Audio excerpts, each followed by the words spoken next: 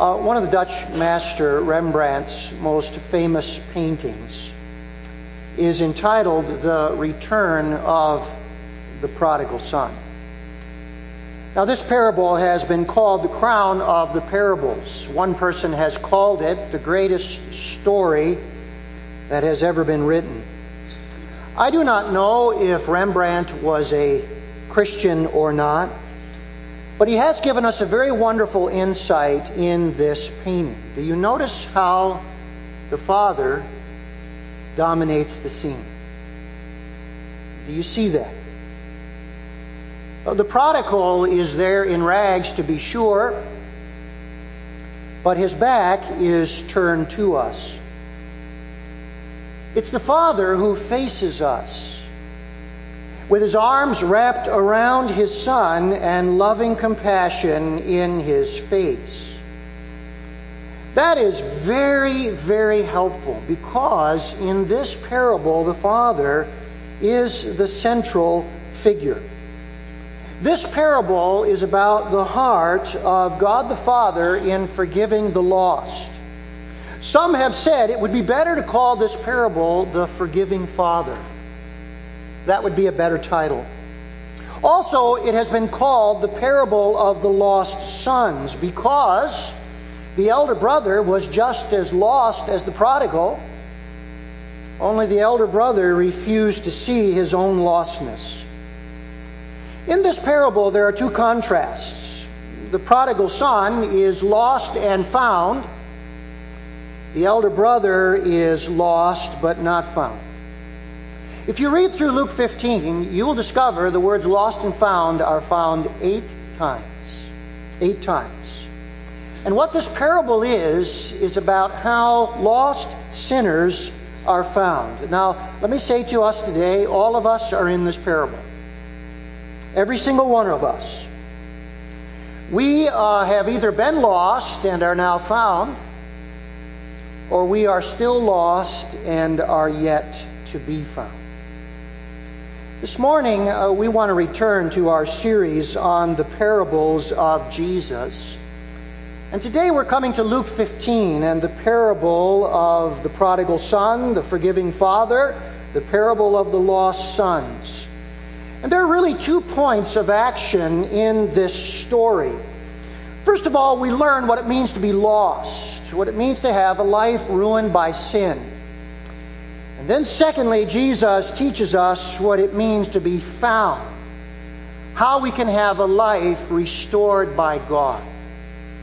Let's take a moment today, shall we, and let's pray for every person who will be here today, that they will know which group they are in.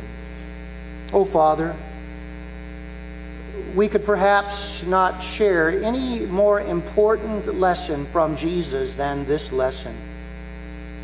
We recognize how easy it is to be lost, to not know that we are lost, and never recognize we need to be found. And I pray for everyone today who will hear this story from Jesus, that you will show them themselves, that if they have been found, they will rejoice. But if they yet have to be found, they will come to the Father whose arms are open wide. Speak to us now for Jesus' sake. Amen. Open your Bibles with me to Luke 15. And I want to begin by reading for us the first 2 verses of this parable. Luke 15, and notice how Jesus begins. And he said, "There was a man who had 2 sons. And the younger of them said to his father, 'Father, give me the share of property that is coming to me.' And he divided his property between them." Now, as we look at this, the very first thing that it means to be lost is that we are estranged from God. This is one of the most shameful things that a Jewish boy could ever do to his father. Normally, sons waited for their father's death to inherit and collect the inheritance. A Bible teacher by the name of Kenneth Bailey has this to say about this episode. Listen to these words. "To my knowledge, In all of Middle Eastern literature, aside from this parable, from ancient times to the present, there is no case of any son, older or younger, asking for his inheritance from a father who is still in good health. This was like a death wish for this father. This was like saying to your father, I wish you were dead. It was an insult. It was a slap to the face. Both of my parents have been dead for several years now. And even though they are dead, there is within me something that still motivates me, and it is the desire that I would never shame my parents. They loved me so much.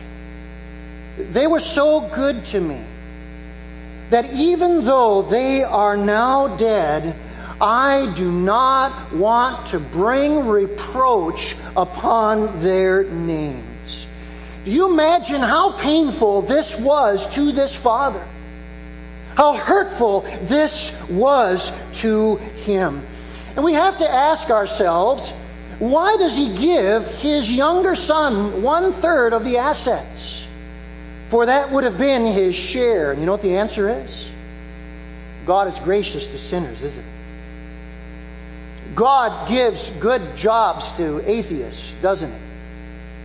God gives good health to agnostics. God is a good God.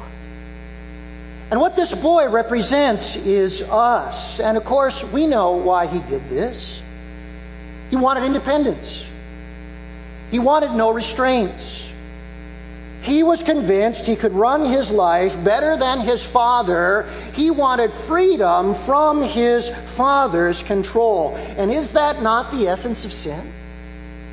You know, the Bible says, all we like sheep have gone astray. We have turned everyone to his own way. That is the essence of sin, living independently from God, running our own lives. Notice the second stage in this lost condition. It is living for worldly pleasure.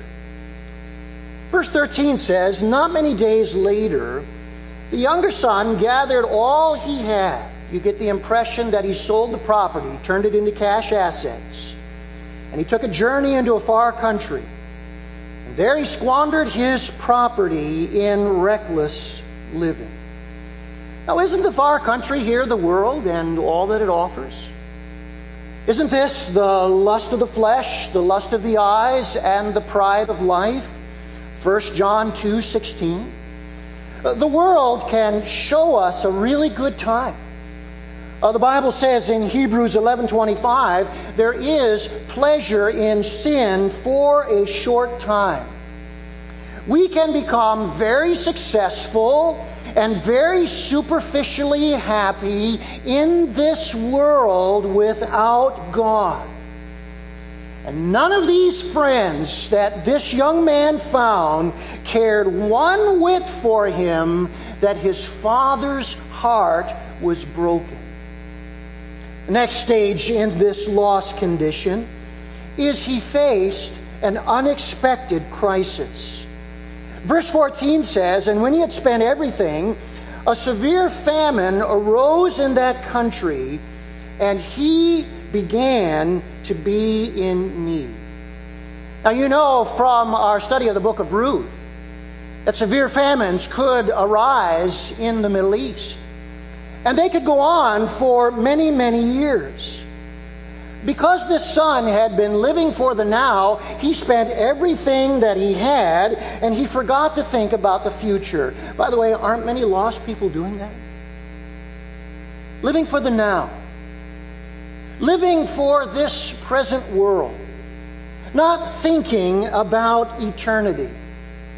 That's what this son was doing. And now something arose that he could not control, a severe famine. Say, what about his friends at this point? Surely the ones who had spent his money would be there for him now, right? Surely they would be. And yet notice the next stage in this lost condition. He was failed by the world. Look at verses 15 and 16. So he went and hired himself out to one of the citizens of that country, who sent him into his field to feed pigs. And he was longing to be fed with the pods that the pigs ate. And now notice this last statement. No one gave him anything. Isn't that just like the ungodly? Looking out for themselves. Recently, somebody told me about a woman who had a stroke. Her husband divorced her as a result of that stroke because he did not want to care for an invalid. That's often what the ungodly are like. Look at what happened to this son.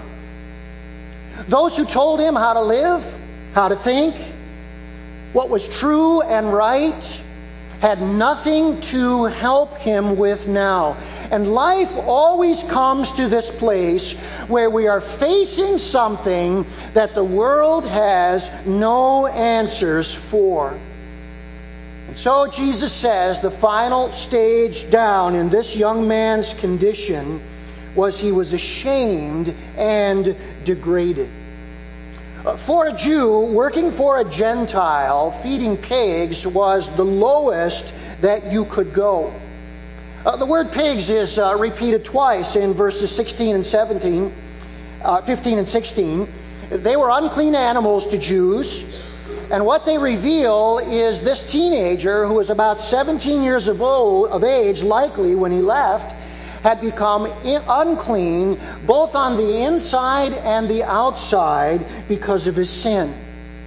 The pods here are a reference to beans from the carob tree. They were used for fattening pigs. Only the very poorest people ate these pods, and they ate them only when they were desperate. Do you know this is the most shameful, degrading condition a Jew could ever sink to? One Bible student said, this is a Jew on Skid Row. I'll never forget in my previous ministry, I knew a man who did very well in business. He retired early, gave his business to his son. He dumped his wife and married a much younger woman. It seemed as though he had the world by the tail. Then he got terminal cancer. He only lived a couple more years after he got terminal cancer. His son committed suicide in the very business his father had given to him. The son's marriage was on the rocks. Depressed, without a relationship with God to fall back on, he ended it all. And all that well-to-do father had lived for gave his son no relationship with God to deal with life's problems. I had a part in that young man's funeral. And I want to say to you today, that son's funeral was one of the saddest I have ever officiated in, as his father sat there realizing that his own life had been wasted. Let me ask you this morning, why does Jesus take this story this far? Why does he? Well, I think there are three reasons. Number one, I think to teach us the consequences of sin. If there's any story in all the Bible that teaches us where sin leads, it is this story. There's a very famous quotation that says this: sin will take you farther than you want to go, keep you longer than you want to stay, and cost you more than you want to pay. How many of us would raise our hands today and say, Pastor, that's a story of what my life was like. I understand the consequences of sin. Second reason why I think Jesus takes it this far is this. While most of us will never go this deep in sin, all of us are somewhere along this line. The Bible says about all of us, all have sinned and come short of the glory of God, and we are all along this continuum somewhere. And then the third reason why I think Jesus takes the story this deep is no matter how far we have sunk in sin, God can still reach us. Isn't that wonderful? God continues to love the very worst of all sinners. Now, you know what the Pharisees would have said about this son? They would have said, he got what he deserved. He is experiencing the fruits of his own life. It's his own fault. He got what he deserved. They did not understand the heart of God.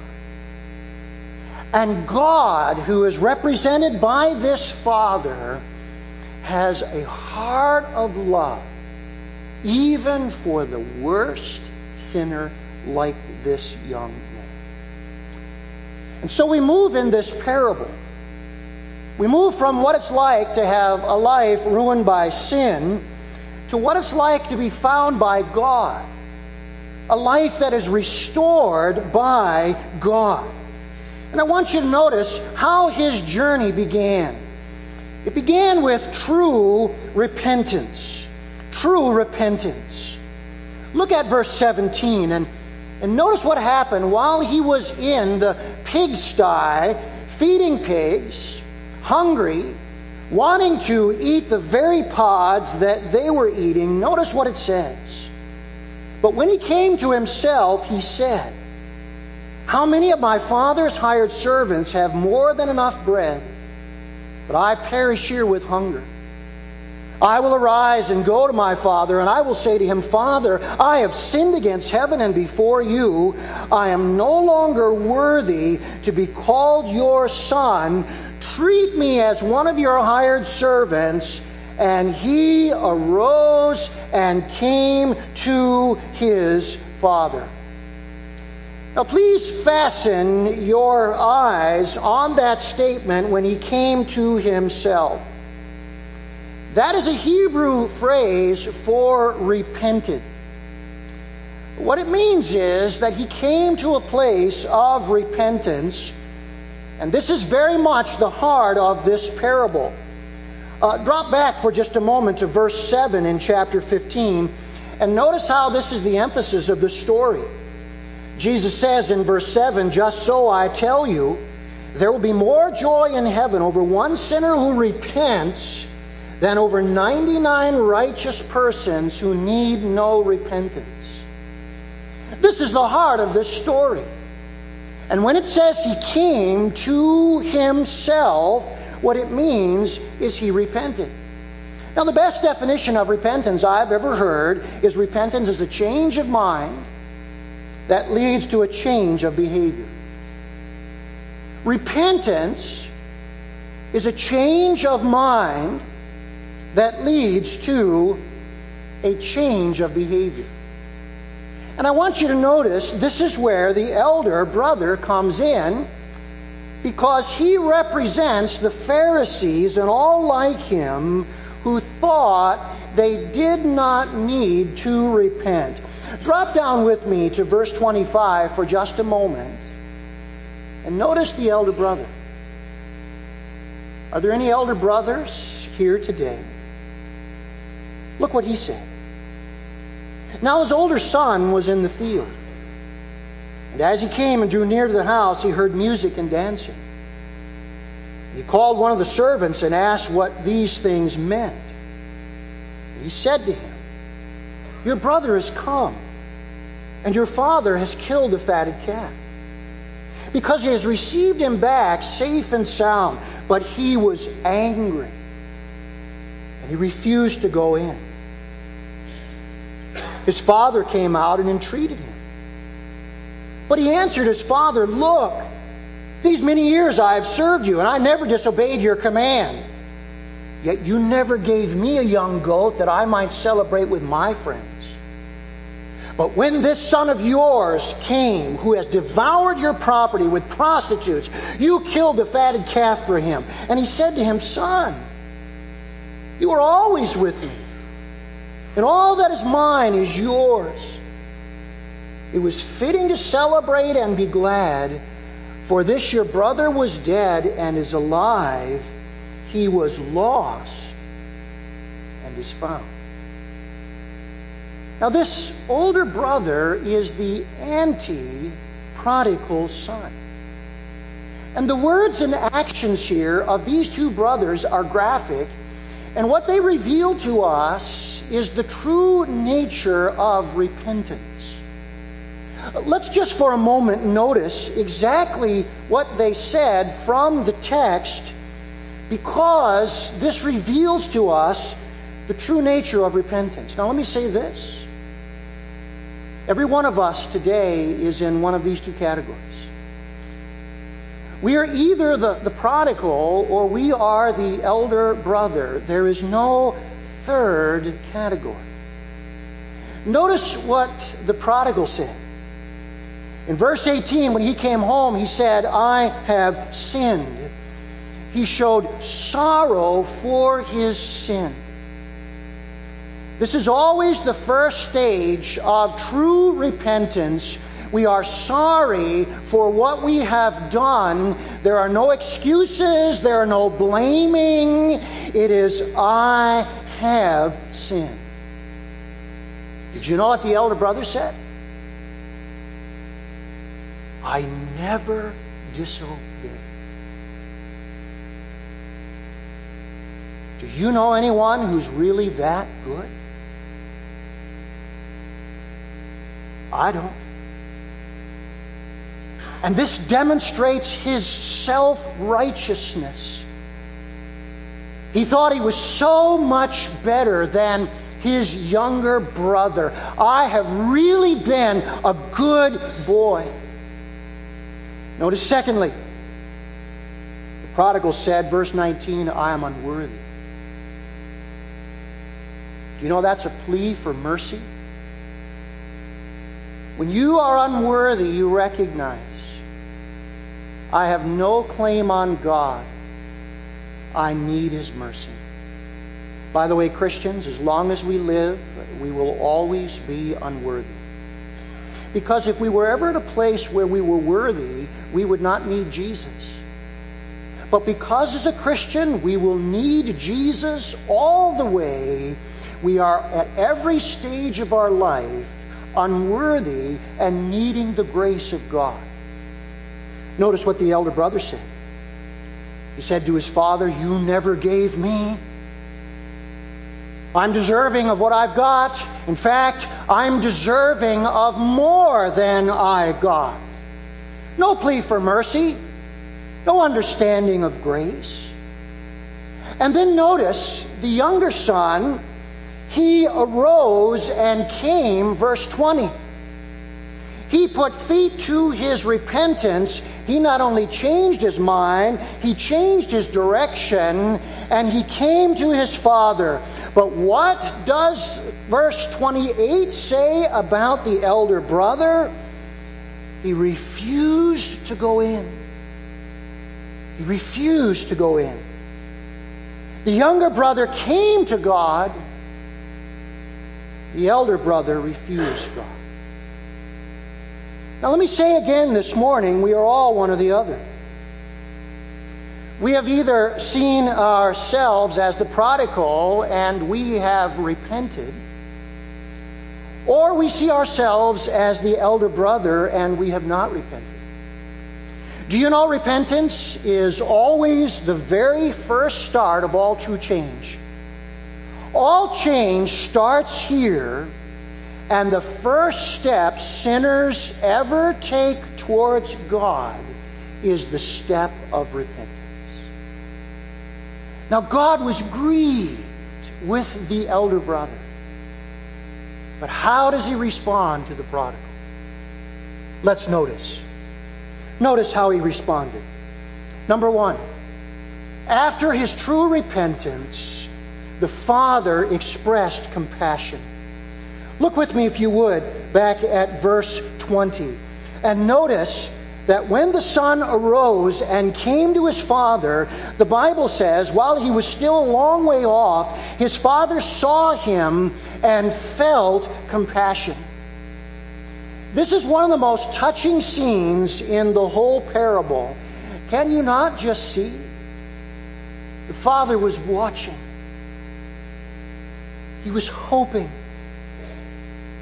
How wonderful this is. Listen, God seeks sinners long before we seek Him. And God is the one here who initiates as this boy starts to come home, and the father who has been watching and waiting and hoping now sees him, and the Bible says he felt compassion. Do you know that is a wonderful word that in English does not really do justice to the word?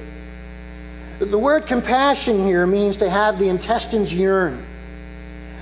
In the ancient world, the intestines, the inner organs, were seen as to be the seat of the emotions. And so the idea here is to be moved with compassion. You know what we would say? He had a gut reaction. That's how we would describe it. He had deep pity and sympathy, and is not this every sinner's hope? Is it not? That no sin is too great for the heart of God to go out to us in love. Notice thirdly, in this process of being restored, we see God's eager forgiveness. In verse 20 it says, he ran and embraced him, and he kissed him. Do you know Middle Eastern fathers do not run? It is against protocol. This is a scene that is completely unseen in the first century as Jesus told this parable. Middle Eastern fathers do not do this.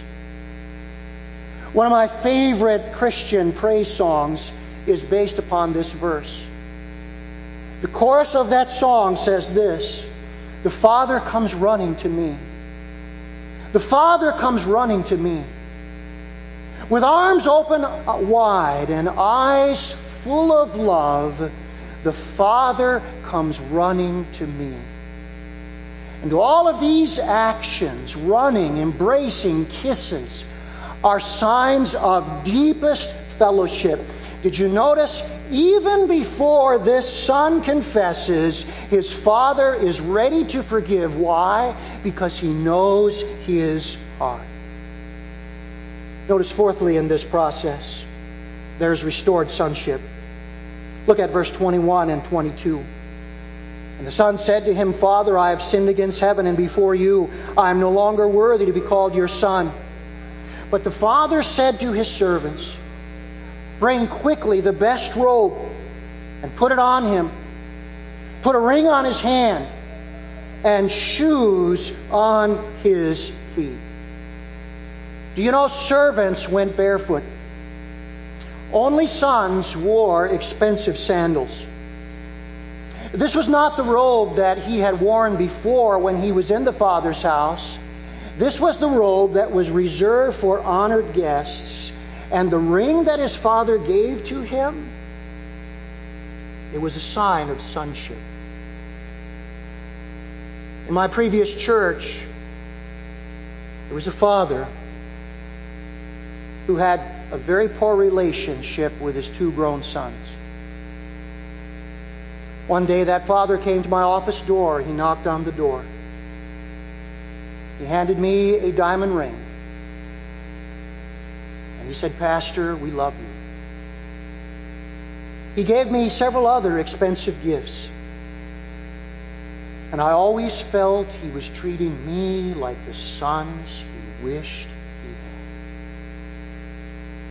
This is what God does for sinners when we turn to Him.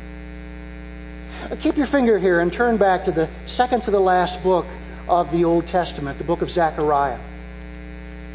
Look with me at chapter 3. And I want you to see a wonderful illustration of what God does for every sinner who believes in Jesus Christ and comes to Him, whether great sinners or whether people who think they are very good. Look at Zechariah chapter 3 and verse 1. Then he showed me Joshua the high priest standing before the angel of the Lord, and Satan standing at his right hand to accuse him. And the Lord said to Satan, "The Lord rebuke you, O Satan, the Lord who has chosen Jerusalem rebuke you. Is not this a brand plucked from the fire?" Now Joshua was standing before the angel, clothed with filthy garments.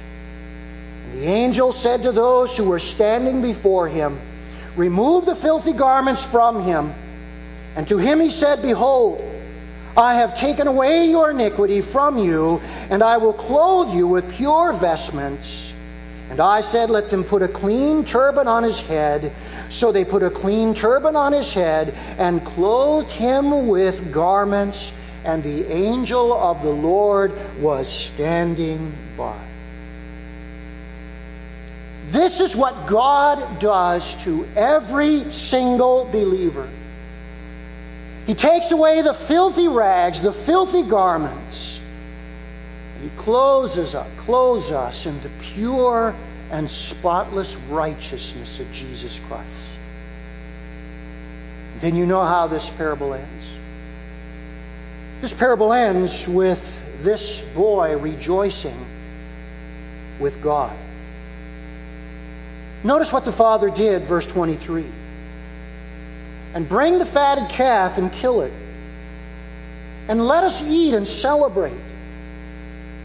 For this my son was dead and is alive again. He was lost and is found." And they began to celebrate.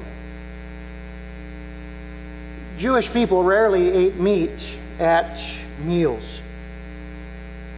Special calves like this were kept for banquets. When the calf was slaughtered and prepared, the Jewish people went all out. They hired singers and musicians. There were guests. And what this symbolizes is the rejoicing of God over saved sinners. Now, we rejoice over what God has done for us, but this is God rejoicing over us and with us. Jesus regularly compared His kingdom to a banquet, so every Jew reading this story would know the image teaches that sinners who have come to Jesus are now welcomed into His family and into heaven. I love how Paul reflects on this joy in Romans chapter 5. Would you take your Bibles and turn there for just a moment? This is the joy that we have now, but it is also the joy that we await on the day that we are fully saved and our life is hidden with God forever with Christ in heaven. But look at these words in Romans 5, starting at verse 8. This is our rejoicing in God, and God's rejoicing in us. But God shows His love for us in that while we were still sinners, Christ died for us. Since therefore we have now been justified by His blood, much more shall we be saved in eternity in heaven by Him from the wrath of God. For if while we were enemies we were reconciled to God by the death of His Son, much more, now that we are reconciled, we shall be saved someday by His very life. More than that, we also rejoice in God through our Lord Jesus Christ, through whom we have now received the reconciliation. That's the story of the prodigal son. Us rejoicing in God. God rejoicing over us. and with us. About 6 weeks ago, over at the Peace, I met an NMU student by the name of Dylan. Some of you may know Dylan. As I often do when I'm at the Peace, I ask students how things are going. Dylan said to me, "Things are going very well. I'm grateful the Lord has turned my life around." I don't hear that very often in a Sounder. I said, "What do you mean by that?" He said, "My life was headed in the wrong direction. I was kicked out of Gwynn High School over my antics. Nothing was serious to me." He said, "Things were worse for my brother. My brother was wanted in 3 counties. He ended up in the Marquette County Jail. A pastor who regularly shares the gospel in that jail witnessed to that older brother. He repented and turned to the Lord Jesus Christ. And he was wonderfully saved. Can you believe it? His sentence was dismissed. He is now serving God faithfully in a church down in Appleton. Dylan said to me, his life was turned around 180 degrees. We knew there could be only one reason: Jesus. He said, "I became a Christian. My sister trusted Jesus. My parents, who had divorced, they became Christians. They're now remarried. He said when they divorced, they kicked me and my brother out of their home. He said, we have now forgiven them." And he said to me, "Our lives have been completely turned around because of what Jesus has done for us."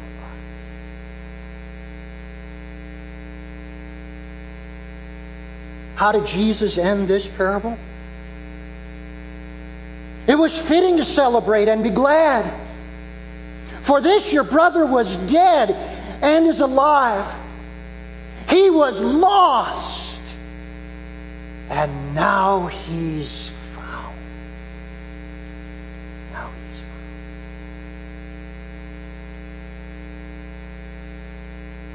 Let's bow our hearts together, shall we? Let's thank this wonderful God.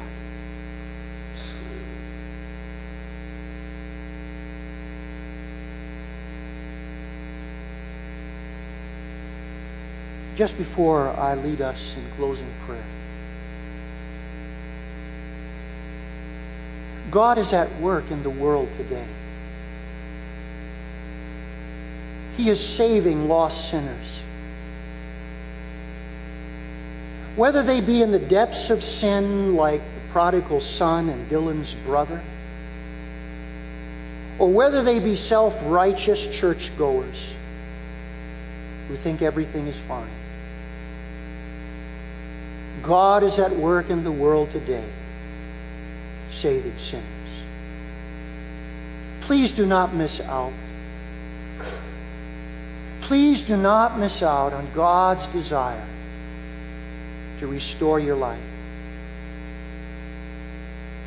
In a moment we'll sing, we will go to other activities. Our minds will be taken away from this story. But God wants you to be sure that you're found. Young person, are you found? Dad, are you found? Mom, are you found? Teenager, are you found? Grandfather, are you found? Listen, you can be found today. In your heart, as our eyes are bowed and our heads are closed, you can say, "Oh God, I'm lost. Right this very moment, I'm changing my mind. I'm repenting. I'm coming to Jesus, rags and all.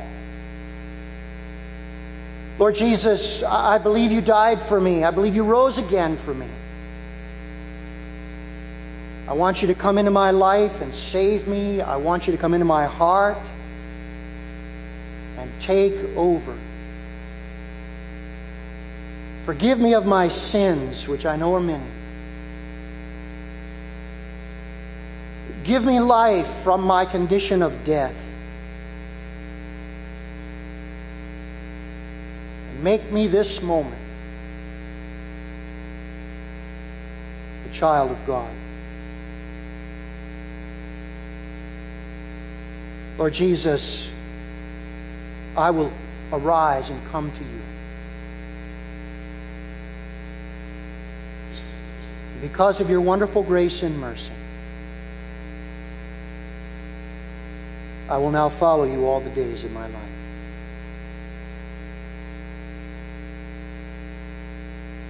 Oh God, today, I pray that this clearest of all gospel stories would penetrate hearts. I pray that you would draw people to yourself. I pray that it will always be said of Bethel, the gospel is proclaimed and believed and rejoiced in. And I ask, O God, that you will save sinners for Jesus' sake.